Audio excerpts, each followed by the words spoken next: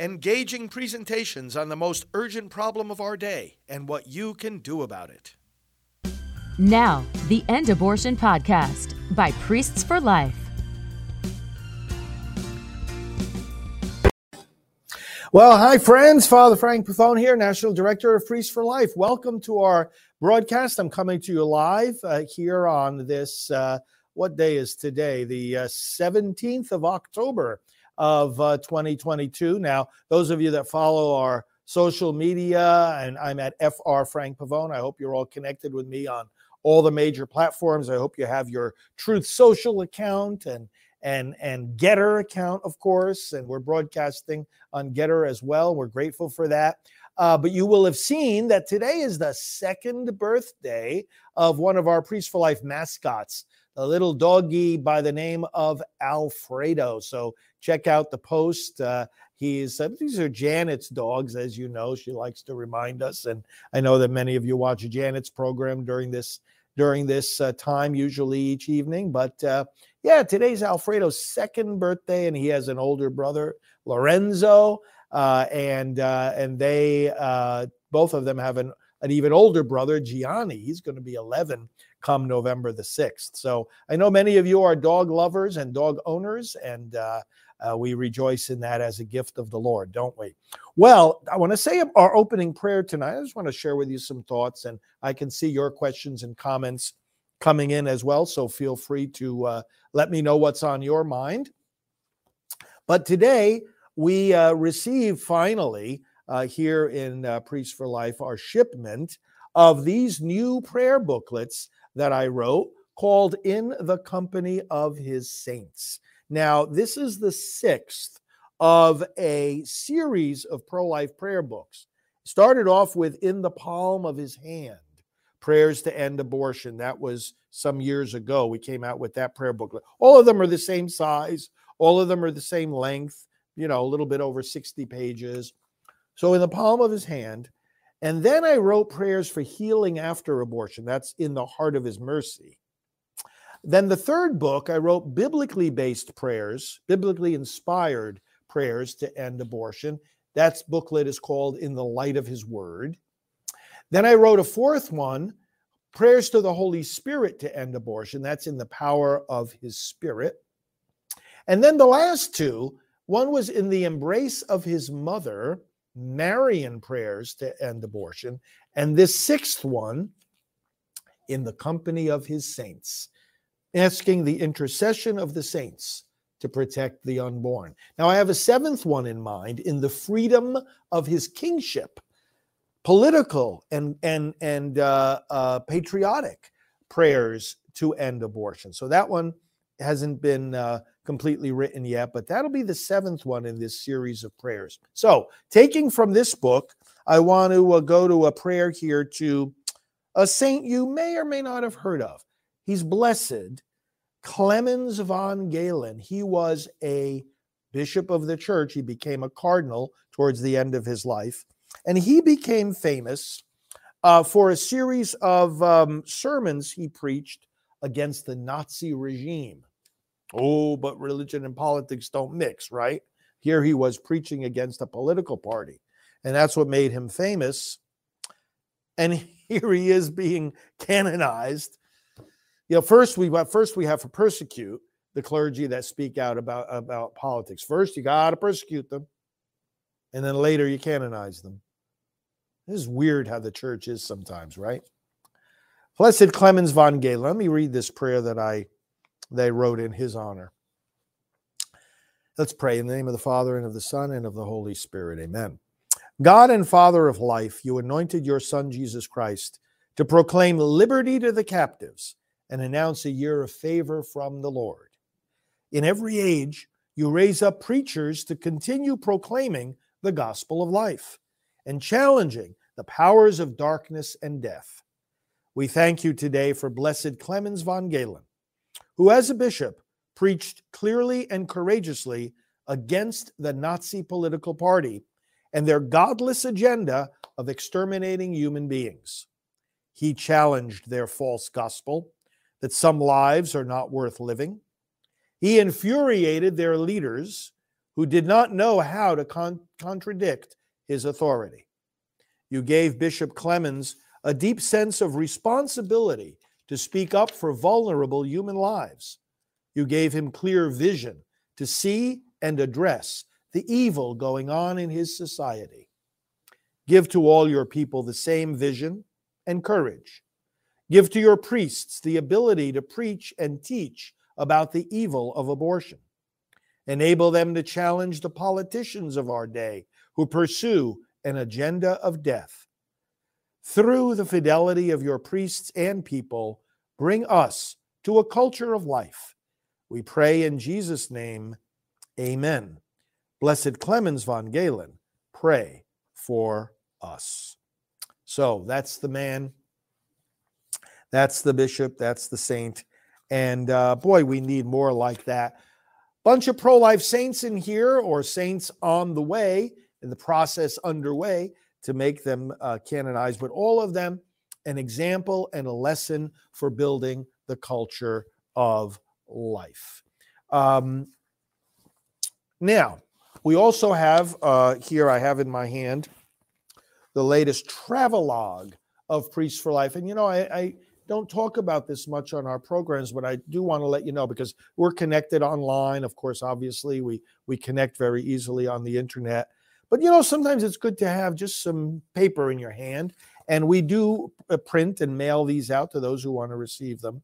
The travelogue is an 8-page newsletter that talks about our travels, the travels of our Priests for Life team. I just came back yesterday, for example, from Indiana. I was speaking in Northwest Indiana at a conference on Saturday for the Lake County Right to Life. Some of you who are watching were there at that conference. I spoke about the Supreme Court's Dobbs decision, and I spoke about the also the question they wanted me to address is, how often should pastors preach about abortion? Well, a lot more than they're doing right now, that's for sure. But I addressed that question at great length. And then at night, I preached at a prayer service for couples who had lost children by miscarriage. And maybe some of you in the audience are among that group of people. That's a particular suffering, but, you know, a key part of building the culture of life and a key step towards protecting the unborn from being killed unnaturally by abortion is to protect and recognize the humanity and personhood of those babies that die from natural causes. If we're not treating them as persons, how are we going to ultimately overcome abortion? So we had a beautiful prayer service for people who lost children to miscarriage, not just as a pro-life strategy, but obviously first and foremost to minister to the grief and pain that these people are experiencing. This travelogue talks about all these various kinds of things we do around the country. Not just me, but the rest of our team. This one here has some examples of media interviews, masses that I've said at various conferences.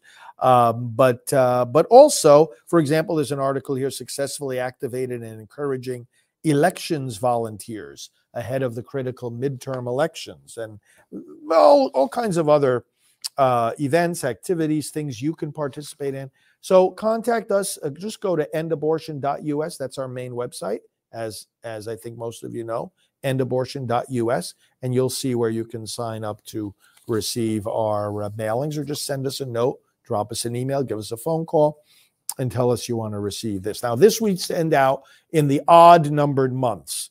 Okay, so we're in October. This is the October travelogue. In the even numbered months, we send out a shorter newsletter. It's just half the length of this. And that newsletter, that's the one we had from the very beginning of Priests for Life, comes out every odd numbered month. And that focuses more on, I mean, it's good for material for everyone to read, but focuses especially on the clergy. It is sent to every priest in America, and talks about themes that clergy can find helpful in their ministry, but you would find it helpful as well. Okay, so my goodness, Planned Parenthood came out with, I've got a few random thoughts to share with you. Planned Parenthood came out with a tweet the other day that really so abundantly shows their arrogance against the truth. Here's what they said. Oh, this term, late-term abortion. This is not a proper medical term. This is something made up by the other side. Wow. Late-term abortion. You see what they're trying to do? That you're smarter than this. This is not going to get by you. Somehow what they're trying to do here is aim for the very, very low information citizen who's just going to not even think and just going to take hook, line, and sinker the garbage that these people put out there, the lies, the deceptions. How is this a deception? Well, late-term abortions happen. Late-term abortions means that they say, oh, the phrase is not, it's not a meaningful phrase. Yeah, it is. Yeah, it is. It means abortions taking place in the final stages of pregnancy, the late stages of pregnancy. Abortions in the 6th month. Abortions at 30 weeks, at 32 weeks. Now, if people don't believe that these are actually happening, go to our website, priestsforlife.org/late-term abortion. And listen to the telephone calls that we've recorded, telephone calls into legal abortion facilities where you can schedule an abortion at 30 weeks. Oh, but it only happens when there's health problems. Wrong again. Wrong again. Listen to the phone calls that we've put into these places and we've recorded to demonstrate the fact that you can say to these people, you can say, oh, Deborah has a good question. I'm going to get to that question. Let's flag that question. You can call and you can say you're a healthy baby, you're carrying a healthy baby, and you're a healthy mother, and you want to abort that baby at 30 weeks or 32 weeks even. And I know abortionists that do it even later than that. And they'll schedule the appointment. You can listen to it happen. They schedule the appointment right there on the telephone call without even having to have the person hang up. So Planned Parenthood, stop the arrogance. Stop thinking that we're fools. It's happening. And you know what? It's happening even in your facilities. You arrogant, heartless killers. You're doing it. Stop denying it. Bloodthirsty murderers that you are. Stop denying it. Stop this garbage. Oh, late-term abortion is not a technical term. What in the world difference does it make how technical it is? What in the world difference does it make? The issue is not, is it a medical term? The issue is it happening? And are you trying to justify it? And are you getting paid $25,000 for one of these procedures? Brothers and sisters, you get later on in pregnancy, these are multi-day procedures to kill these babies. These are deliveries. These are inductions of labor. These are procedures where they have to send the mom who comes for the abortion over to a nearby hotel. She's got a plan to travel to another city and stay there for 4 days. Because they're going to dilate the cervix and they're going to wait for that baby to come out. Now, there's no words for this.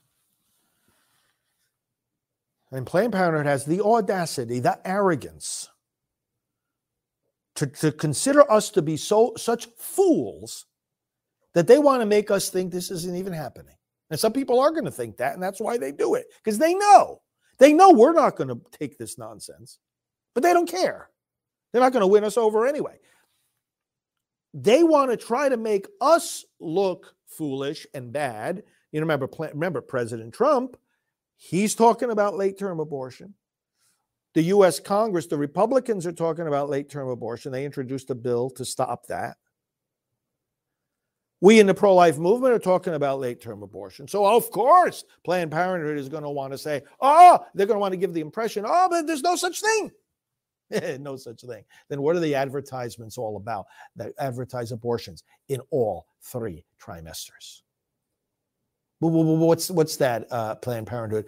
A figment of somebody's imagination? These people are so arrogant, it's unbelievable. So I wanted to tell you that was one of the latest iterations of their stupidity. Deborah is asking, what is the March for Life focusing on now that Roe v. Wade is overturned? Very good question. The March for Life will happen in January 20th, 2023. We'll be there. I'll be leading the prayer service in the morning. And it'll be focusing on what do we do now that Roe is gone? Because there's a lot more work to be done. As you know, abortion has to be still ended. It still is happening. Now, it's ended in a lot of states. About 13 states now are abortion-free, and in as much as they've enacted laws successfully to protect babies from the first moment of their lives. And you know what's so amazing about this is for decades, we've been looking and waiting, praying and hoping and wondering what was going to be the first abortion-free state. Now we've got like 13 of them. Another 5 states are protecting the baby from the point where the heartbeat is detectable. And then about 30 states have reasonable, I shouldn't say reasonable, about 30 states have meaningful, I meant to say, gestational limits. In other words, there's a definite line into the pregnancy after which those babies are protected. And the lines will differ from state to state. What the March for Life is going to focus on, as all of us in these national groups are focusing on, is more state-by-state activity because the challenges are different in each state. The opportunities are different in each state. Now, they always have been, but the problem is with Roe v. Wade in the way, what the states were doing to protect the unborn kept getting struck down by the courts. We'll take Michael's question too. I'm seeing these questions while I'm answering them. Jenny too has a great question. Keep the questions coming, friends. This is great. But there's still the role for the Congress, and there still has to be. You think about it. We are a national movement. There still has to be a national rallying point each year for the pro-life movement to come together and recommit ourselves to the work that we're doing throughout the course of the year in the different states. But the work on the federal level still continues. Remember, the Dobbs decision, and I want to say this because we hear some politicians now, some candidates for Congress, maybe even some members of Congress, have the wrong idea. Some of our fellow citizens have the wrong idea when they say, oh, well, you know, the abortion issue, well, now that's just a matter for the states. The matter has not gone away from the responsibility of the federal government.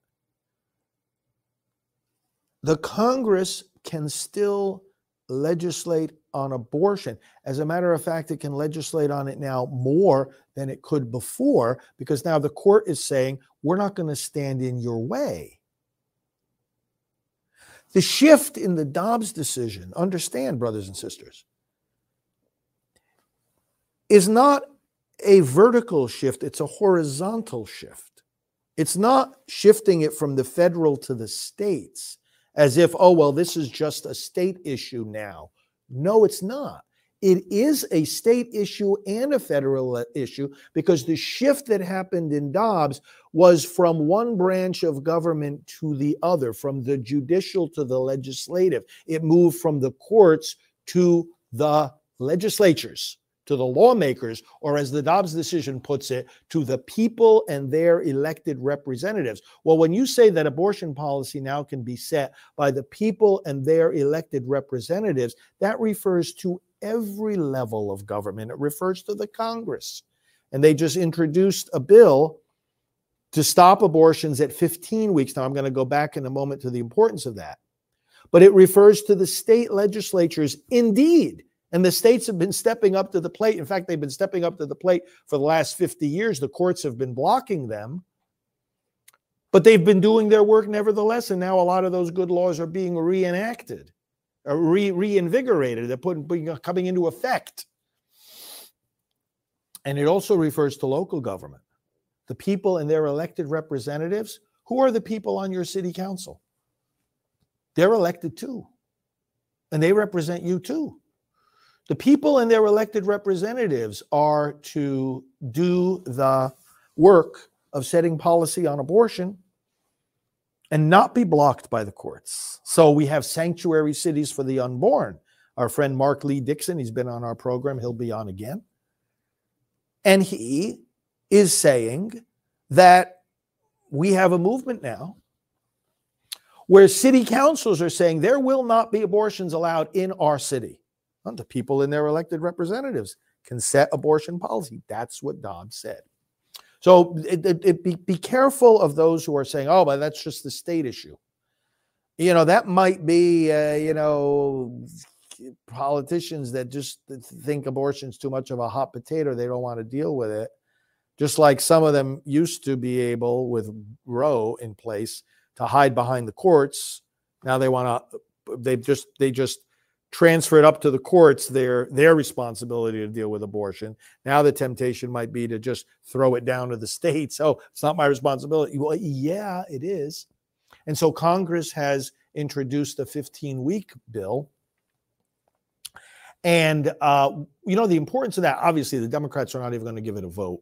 That's why we've got to take back the House, take back the Senate, then in 2024, take back the White House. Then we can pass meaningful pro-life legislation that will be enacted and not blocked by the courts. And so we're putting this 15-week bill in the pipeline. We've got to think long-term. Patience takes years. We put it in the pipeline to eventually become law under a pro-life president in 2025. We got to start now, though. You got to start the engines running. And but the point that makes this so important, in California on November 8th, you got Proposition 1. In Michigan, you got Proposal 3. In Vermont, you got Proposal 5. These three ballot initiatives must be voted down. People in California, in Michigan, in Vermont, warn them about these things, because all three of these are trying to put into the state constitutions the so-called right to abortion that the Supreme Court just said is not in the federal Constitution. Well, listen, for the very reasons that the court said it's not in the federal Constitution, it's not in the state constitutions either. You can't invoke privacy or autonomy to take somebody else's life. There's plenty of rights of privacy and autonomy that we all recognize, but none of them are invoked in order to end somebody's life. Not only that, but if a right to abortion was never asserted in American history up until Roe v. Wade, and the Dobbs case proves that, well, then that means it was never in California history either. Nor was it in Michigan history, nor was it in Vermont's history. You don't have a right to abortion. And what these ballot initiatives, again, Proposition 1 in California, Proposal 3 in Michigan, and Proposal 5 in Vermont, are trying to do is to bypass the legislative process where you, the people, and your elected representatives decide abortion policy. The other side is afraid of that because when the people really wrestle with this issue, and when there are hearings, and when there are expert testimonies, and when there are debates, and when there's lobbying, and when we can persuade our fellow voters as well as our elected officials, then people start to see who's right on this and who's wrong, and they start to see the reality of abortion. Let's take Helene's question too. That's going to be very important. You see what I'm saying? So the conclusion of this is, if the Congress, first of all, if some of these ballot amendments pass, and these ballot amendments do pass, like the one in Kansas. The one in Kansas, that was the other way around. We were trying to get people to say that that the Constitution does not promote to contain a right to abortion. When people are when these ballot initiatives pass, as sometimes they do, The bottom line is that the other side is very easily deceives people. Very easily deceives people into what these things say and what they don't say, what they mean and what they don't mean. And you're dealing with an artificial deadline, and you're dealing with something that can be decided based on a slogan. They bypass the legislative process. And now some of these proposals are put on the ballot through a legislative process, yes, but it's not exactly the same thing. We have to be electing the people who are going to lead us through the process of debating these questions in a public way that's going to lead people to understand what all this means. And it's so easy for the lies to slip by. Let's see what these questions are that we flagged. What is my take on the elections for governor in New York State, Michigan, and Florida? Well, here in Florida, we're very, very confident, of course, about the re-election of Ron DeSantis. He is America's governor in many ways, so well respected increasingly around the nation as an example of what is to be done in a state. So we're confident. Now in New York and Michigan, of course, those are tougher races, but Tudor Dixon in Michigan, boy, did she do great in the recent debate. Wow. It was like, wow, she is really so good, so powerful. And of course, it's kind of easy to show how terrible Gretchen Whitmer is there, because she's utter disaster. But Tudor did very well in the debate. And she's got President Trump's endorsement, of course, and she's doing great. The thing I would say about even in New York, I think we are on the verge here of such a strong wave, and it's a red wave, but as I've been saying on other broadcasts, it's an American wave, which means whether you're Republican, Democrat, or independent, you realize the country's not working. And we want a country that works. And we want people who are going to be able to make it work. And so we're going to see a lot of people electing the Republicans, not because they're Republican, but because they're fed up with the dysfunction in America. Above all, starting with the considerations about the economy, right? What I mean to say, therefore, and Dick Morris, great political analyst, I hope you have his book called The Return. That's about President Trump in 2024.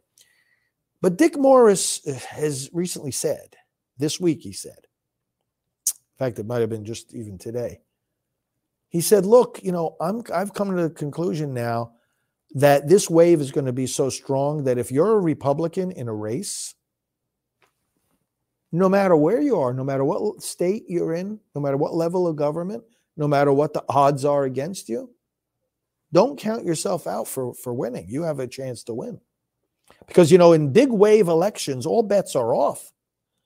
Even races that were nobody saw it coming, can really surprise us.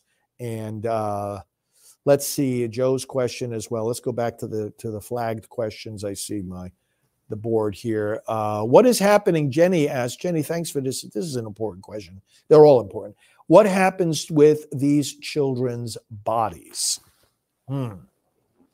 You know why the question is so important? Because in order to resolve the abortion issue, we got to remember that there is a body in the first place. Abortion is not a magic wand or an eraser. Now, we all know this. It's like, Father Frank, what are you talking about?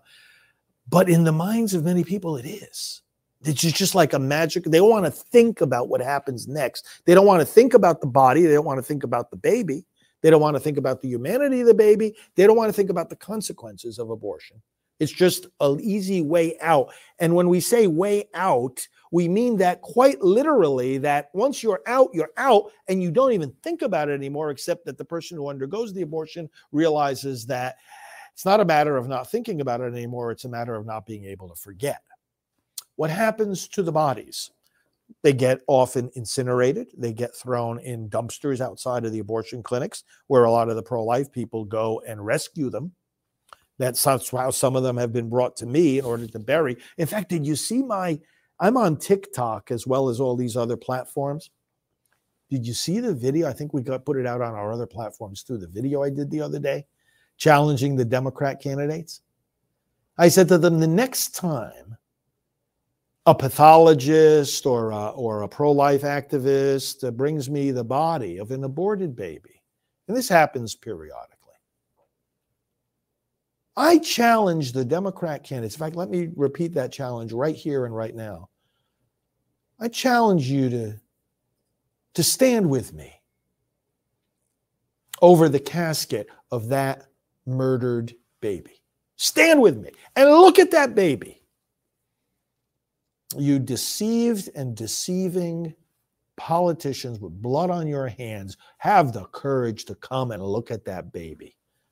You lying, deceitful, murderous people who don't belong anywhere near public office. You don't deserve a single vote.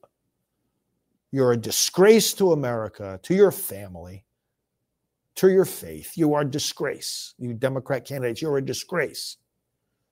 Raphael Warnock in Georgia, what a disgrace.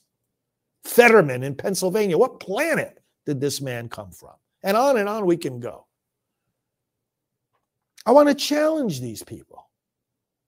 And I do challenge these people. Stand with me at the casket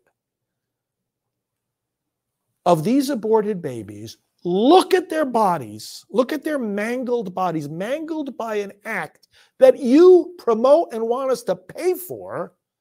You shameful excuses for leaders. You're not leaders. And show the voters what it is. Show the voters, you disgraceful excuses for a leader. Show the voters. You don't deserve, these Democrats, listen, they don't deserve a single vote from anybody. They have got to be so definitively routed from public office that the Democrat Party on the day after Election Day scratches its head and tears its hair out and says, boy, we've got to make some major changes. That's right. You've got to make some major changes, starting on this issue. All right. So let's look at some of these other questions. Go ahead. Put Diane's question up there. Let me see what the rest of okay. So Helene, I told you I wanted to get to your question. So they are saying, they on the other side are saying the mother cannot get an abortion even if her life is at risk. Listen, there's none of the pro-life laws that have been passed, and I've referenced all these state laws now that have been passed.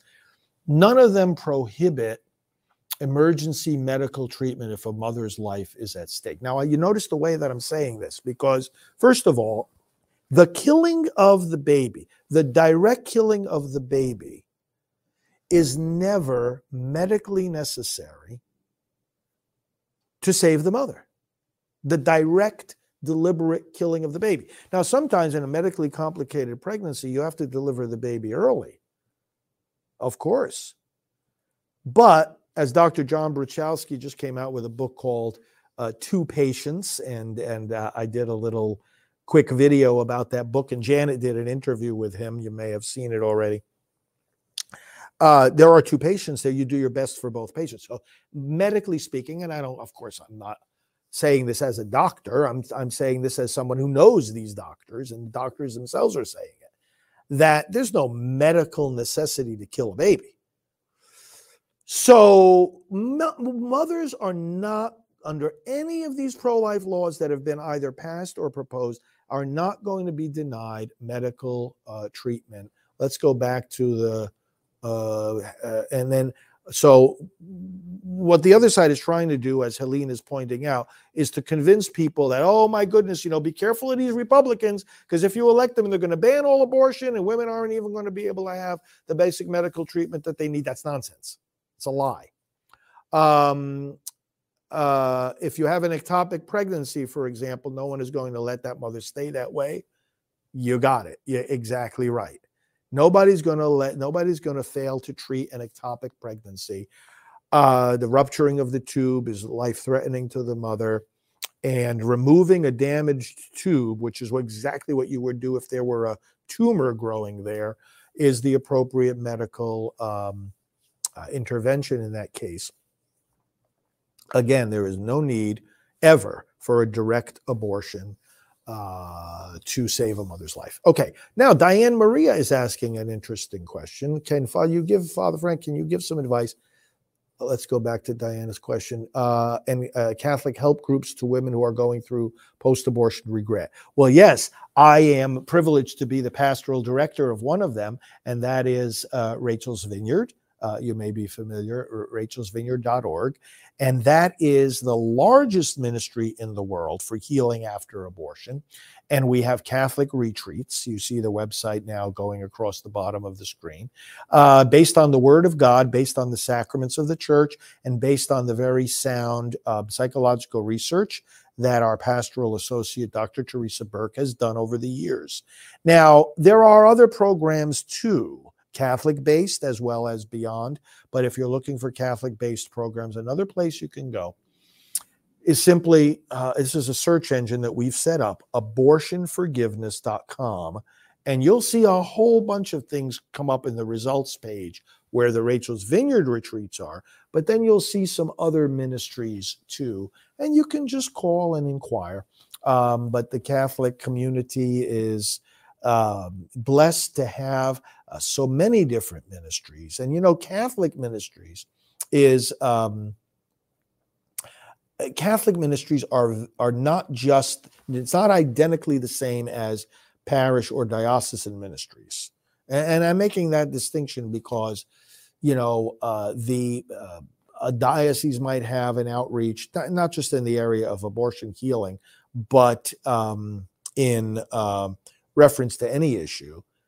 The church is bigger than the diocese. The church is bigger than a parish. The church is bigger than the bureaucratic structure. The church is the people of God filled with the Spirit of God who pours forth so many different gifts and graces and creativity that many independent ministries rise up and offer the kind of help that you're looking for. Okay. Let's see. Oh, do we have some other questions that we've tagged? Okay. All right. Continue, friends, with questions that might be on your minds, or maybe some that we had before that I need to come up again. Oh, another thing I wanted to mention. Well, okay. So a lot of times Janet is on during this particular time of the evening.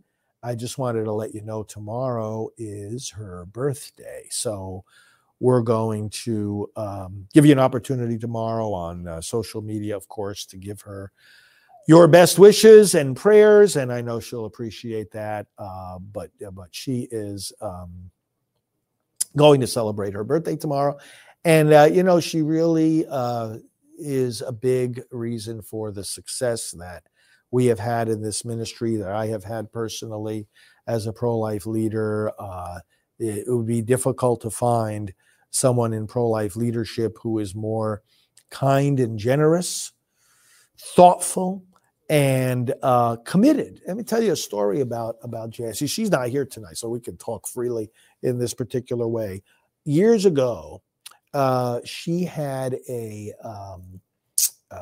problem with her ankle. It was a bad sprain. She had to walk on crutches for, I guess, a couple of weeks. And it happened to be right at the time before the annual March for Life.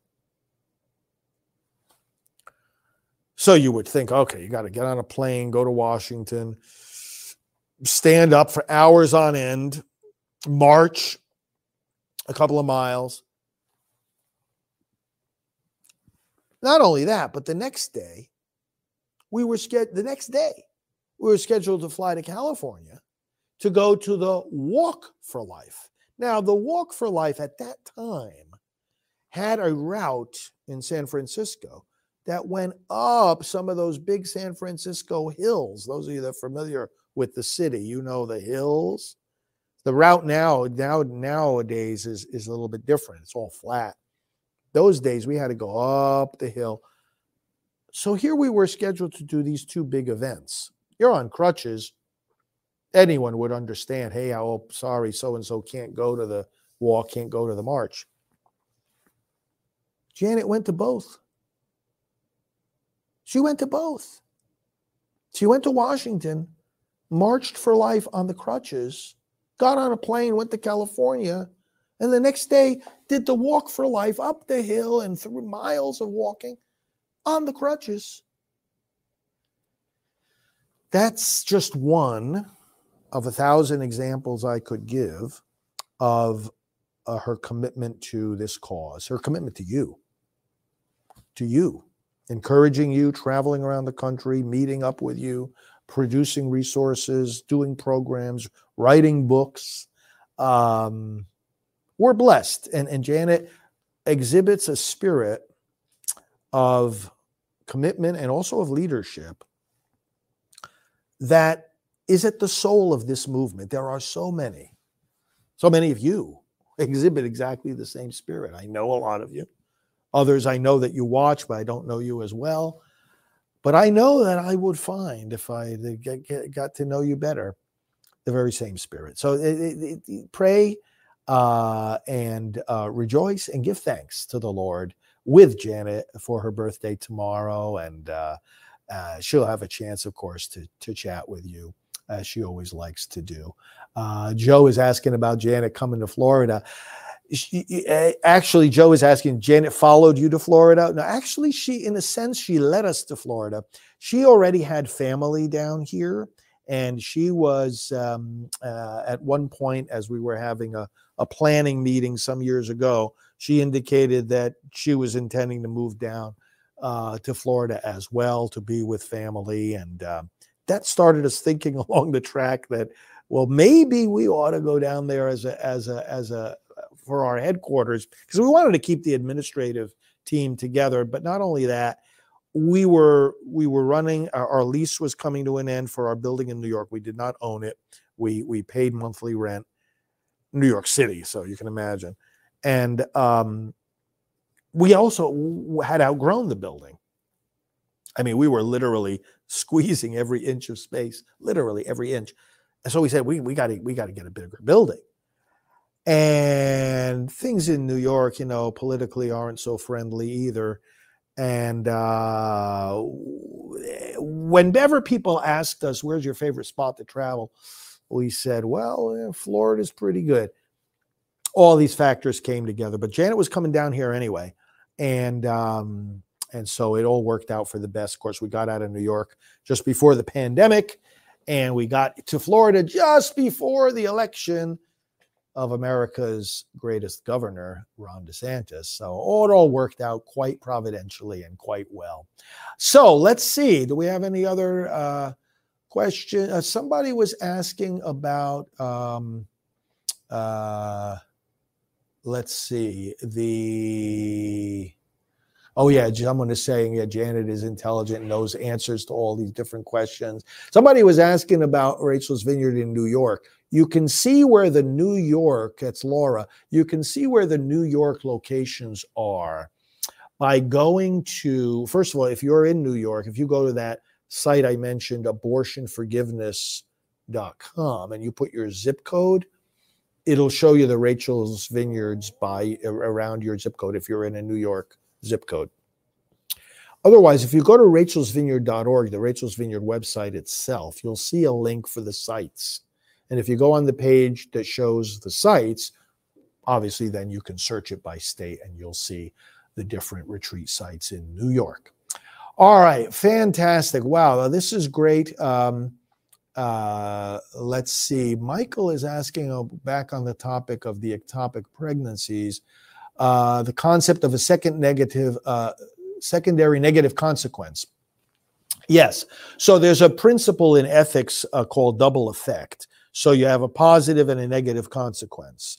Is an action okay if you have a positive and a negative consequence? And the answer is, well, yes, so long as you're not bringing about the positive as a result of choosing the negative. We all know you can't do evil in order to achieve good. An evil act is evil.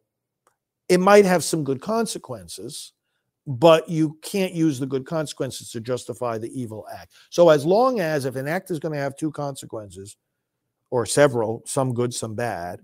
You can't do the bad to achieve the good. Plus, they need to be proportionate. So removing a damaged removing a damaged fallopian tube, because the pregnancy is, an ectopic, by the way, comes from two Greek words meaning simply out of place. All right, it's not in the right place. Removing the damaged tube has the effect of saving one life and ending another. It's not a direct killing of that child, but it's a secondary effect. They're equivalent. So yes, they're proportional. So the proportionality as well as the intentionality, you don't do evil to achieve good. That's called the principle of double effect. It's an ethical principle. It's been developed over the centuries, and it applies in this particular case. So thanks for bringing that up. That's going a little bit deeper into the question. Dawn is asking an important question now. Do any states penalize the woman for having an abortion? And no, Dawn, actually, they don't. And they never have either. When, we see in the Dobbs case, for instance, a review of the history of abortion in America, and we each actually see in the appendix of the Dobbs case, of the Dobbs decision, the state laws that were passed throughout the country prior to the time of Roe v. Wade, protecting the unborn, prohibiting abortion, and none of them ever punished the mother. Now, one might say, but wait a minute, if this is in fact, murder, if this is the taking of a human life, and we know that it is, why wouldn't you punish the person who took the life? Abortion is unique. Now, the other side looks at it as unique because this is the only situation in which they would invoke privacy or autonomy or liberty to end another life. It's the only circumstance. Well, of course, we know we're talking about invoking it in a legal context and actually authorizing a private decision to kill an innocent person. Okay.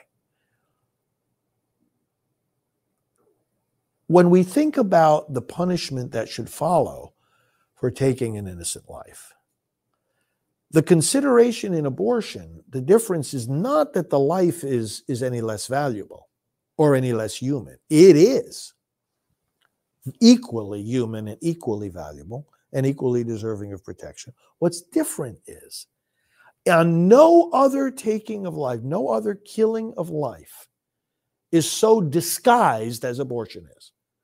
And in no other circumstance is the person doing the killing so unaware so much of the time of what the killing is.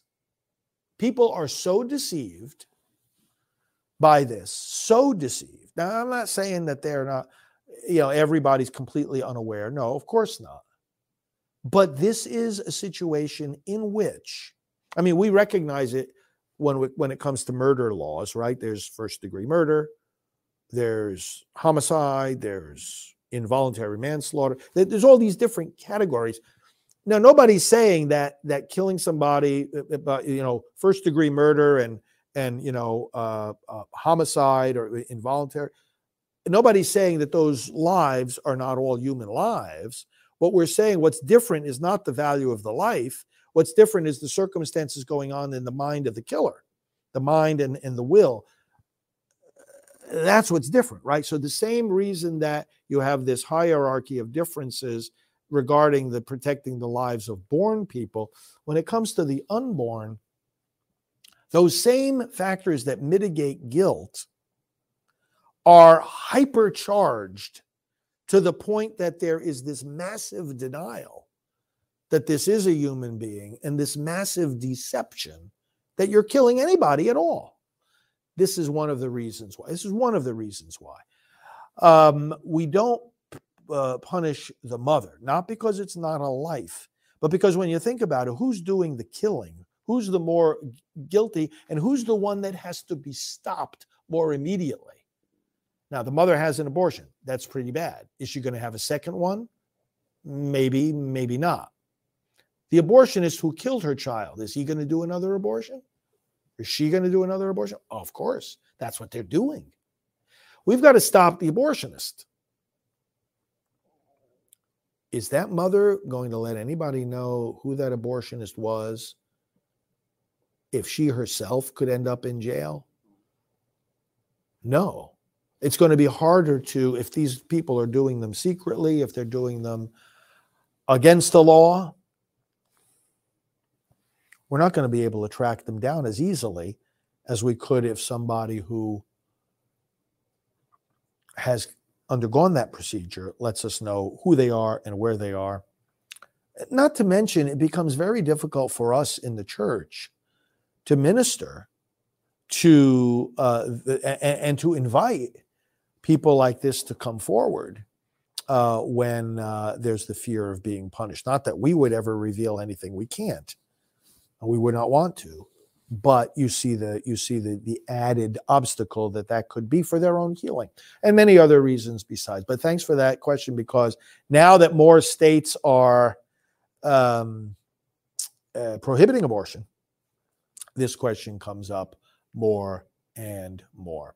Well, friends, I think that it's delightful to be able to talk to you, spread the word about our programs, and I'm going to come on more frequently. I used to always do the 9 o'clock slot, and I was talking with Janet about the fact that we need to share this time a little bit more. I'm on at 8 o'clock, as you know, but that's a specific program, Praying for America, that Right Side Broadcasting invited me to do, and we show it on our channels as well.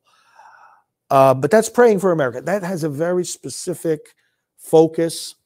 Patriotic biblical education, election-related stuff, a lot of news items about the politics, and I know a lot of you are deeply involved in that, as are we.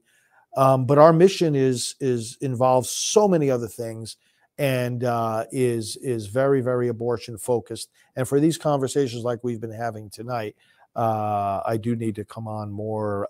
It's just, with all my travels and with all the preparation that needs to be done, this is why we've had some changes in the scheduling of our programming. But we're just going to plow ahead and do it anyway, and squeeze it all in, because it's always a pleasure to talk with you. Now, final thing for our prayer. I'm going to play a prayer that I recited, and that we are inviting you to pray each day, because this now we are in the novena for the feast of John Paul II, St. John Paul II. Now, yesterday, was his anniversary of being elected as Pope. October 22nd was the day of his formal installation. And the church chose the day of his formal installation as Pope to be his feast day as a saint. So we have started back on the 14th, we started a novena of prayer in honor of John Paul that will culminate on the 22nd. And we made a nice little video of that prayer, which I would like to share with you now as we conclude, and invite you to say each day. Take inspiration from John Paul II. He is the Pope of life, and he is a Pope who issued the Gospel of Life, Evangelium Vitae, that beautiful document, which remains the Church's best and strongest exposition of her position on abortion. Really great document. gospeloflife.org is where you can learn more and read that document, read our commentary on that encyclical, gospeloflife.org. So friends, thank you. Join me again during the course of the week. Tune into my 8 p.m. Program, and stay tuned to our 9 p.m. programs too. Sometimes it'll be me, sometimes it'll be Janet, but we got a lot to share with you always. Sometimes it'll be me and Janet together. But in any case, we love to have you staying connected with us. So Father Frank Pavone here. We're praying for you each day. And now let's conclude in prayer the novena to John Paul II. God bless. This has been the End Abortion Podcast. To learn more, to help end abortion, and to connect with us on social media, visit endabortion.net.